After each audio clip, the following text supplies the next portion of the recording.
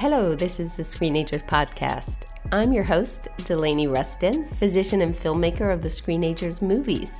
We're doing episodes on ways families are experimenting with having confined screen-free times to bring about more togetherness. We did one with Tiffany Shlain on her family's weekly unplugging ritual. And today I'm talking with two more moms and some of their children. And just by the way, it's only by chance that it's been moms that I've been interviewing for this. Dads are experimenting as well. The first mom today is a longtime neighbor, Jamie, who has become a dear friend. Recently, I was talking with her on her porch when she started telling me about her mainly screen-free family Sundays. She let me start recording her right then and there. Here she is. I have twin 9-year-olds, a 14-year-old, and a newly 16-year-old. About a year or so ago, we decided to start screen-free Sundays with the hope of unplugging and getting some family time. So what motivated Jamie to start this?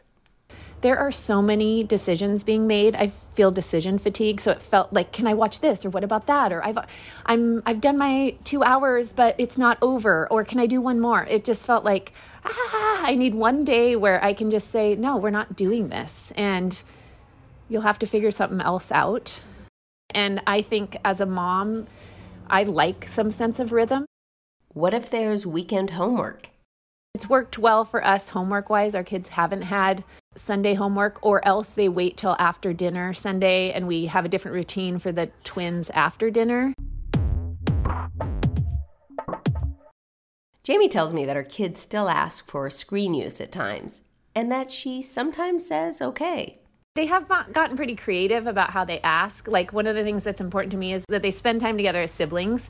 So they'll say, well, what if we watch together? Or what if it's educational? And to be totally honest, there are days where I'm like, yeah, you guys have done your own screens throughout the week or weekend, and I do want you spending time together. And there's negotiating, there's something to that. So there have been some times where I've said, sure, if you can agree on something together, yes, but there's no double screening. Jamie also says that some Sundays they watch a family movie together.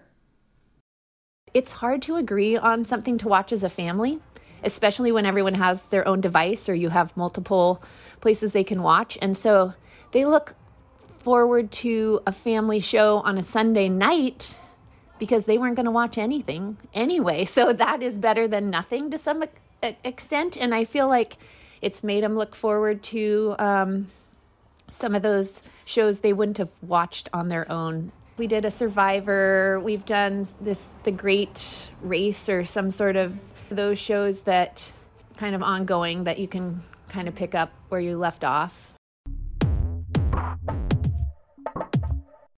Jamie shares with me how she can get a little more anxious right before Sunday, particularly if her husband, who's in real estate, isn't going to be home.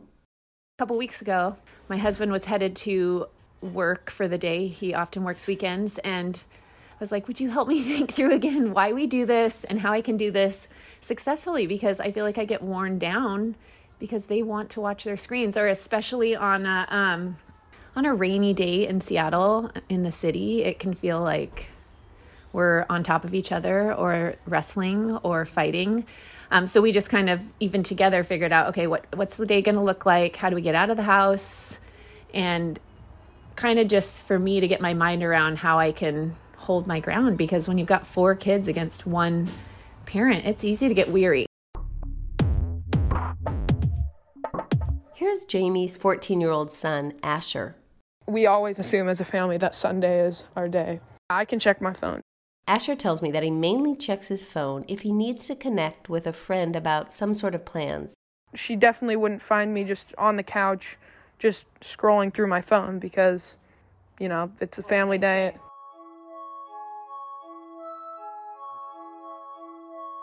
So as you can see, for Jamie's family, Sundays aren't completely screen-free all the time. She does say that overall it's been going really well.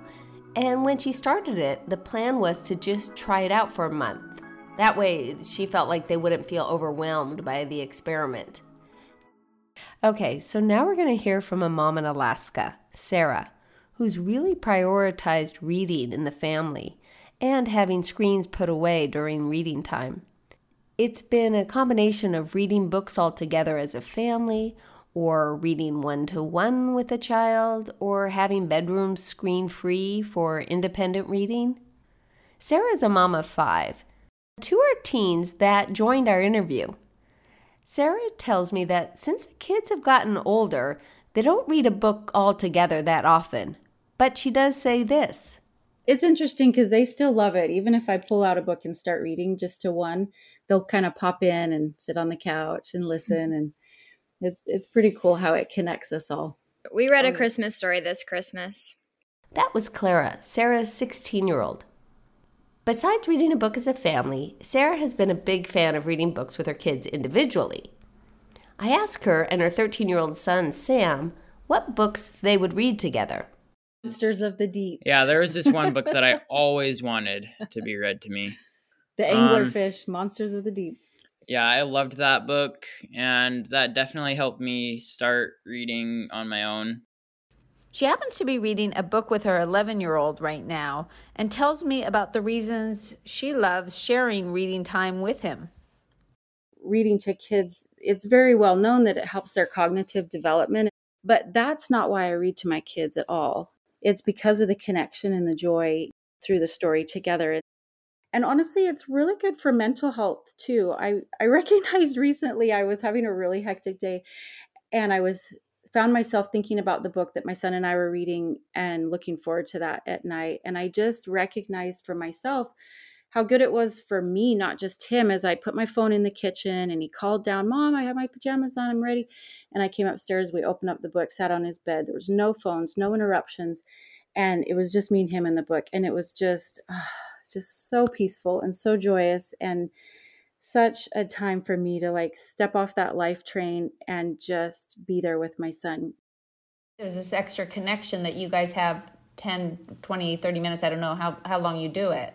Sometimes it's short, and sometimes, I'll be honest, we're kind of partners in crime because we're in a really exciting part, and he'll be like, "Just one more chapter, Mom." I'll be like, "Okay." So we'll read one more chapter to find out what's going to happen. And he and I are both as into the story. And he reads on his own sometimes too. Yeah, he does. He has his own books that he likes to read on his own. But it's interesting. He never will read ahead in our book. And he'll also tell me, "Mom, you can't read ahead." Sometimes I'll peek ahead if it's like in this Elijah Buxton and The Girl Who Drank the Moon. And I think if I were to sum it up, could I share a quote by Eric Carle? Sure. So I imagine lots of your listeners know who Eric Carle is. He was the illustrator of The Very Hungry Caterpillar. Mm-hmm. I've been to that museum of his, actually. Oh my goodness, I'd love to go. He shared this quote that sums it up. He says, "By sharing a book, an adult shows a child, I have time for you, I care for you, therefore I read to you."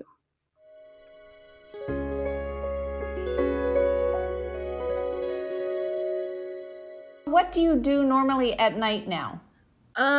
So everyone has a phone bedtime, so we always put our phones either in the kitchen or just out of our rooms.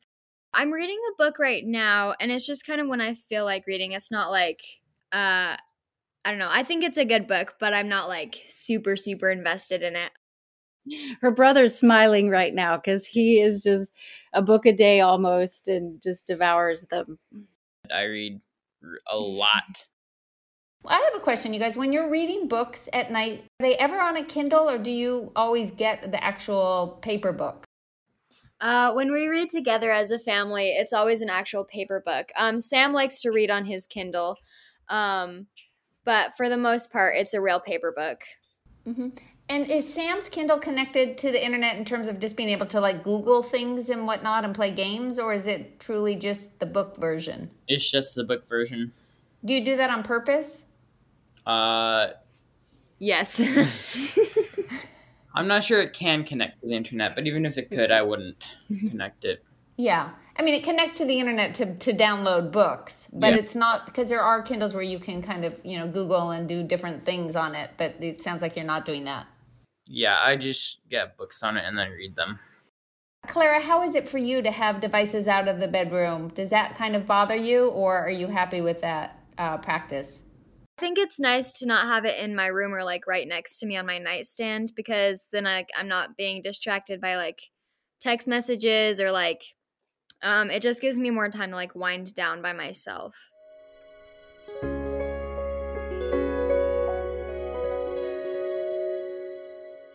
Do any of your kids write their own stories? I love that you asked that. So in our bookcase that's in our wall, we have a whole section of stories the children have written over the years. And they're just right up there along with all the rest of the books that we cherish. And so, yes, from when they were little. And then Sam now has been working on off and on writing. He loves Star Wars. So he is always like drawing battles and monsters and things like that. And he's a great artist, actually. So he's toying with creating a graphic novel, just kind of a maybe. Okay, now your mom has started an Instagram around her books. What can you guys tell me what that is that she's doing?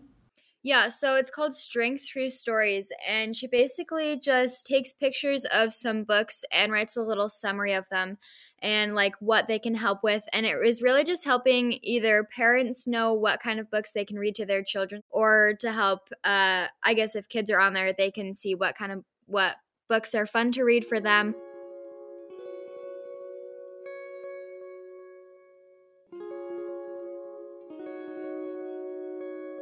As we draw to a close, I want to turn back to Jamie. We do not do it perfectly, and I think that's the hard thing in parenting, is you feel like you have to do things perfectly versus trying them on. And if you do it 55% of the time, that's still a lot of it, and they will take away that memory, even though that can easily feel like a failure as a mom to only be doing something 55% of the time. I can relate to what Jamie says. It's crucial that we give ourselves credit for what we're trying to make happen. There's so many different personalities and agendas and ages in the mix, and so many moving parts all of the time. That's why continually adapting a researcher's mentality can be very useful. We gain nothing when we beat ourselves over the head. But we also don't do our best when we don't have an open mind about what's being effective and what's not, what's bringing our families closer together, or what's just making wedges grow deeper. Being able to pivot is really the art and skill of parenting. So here's a shout out to every family's summer and fall, winter, and spring experiments in finding ways to have screens put away at times to boost family togetherness time.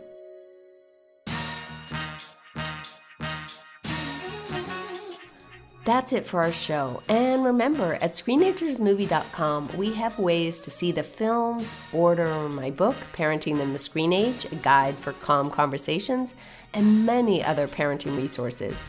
A big shout out to Jamie and Asher, and Sarah, Clara, and Sam, and to my co-producer, Lisa Tabb. I'm Delaney Rustin, producer and editor of the Screenagers podcast, and I can't wait for next time. Please consider rating or sharing the show.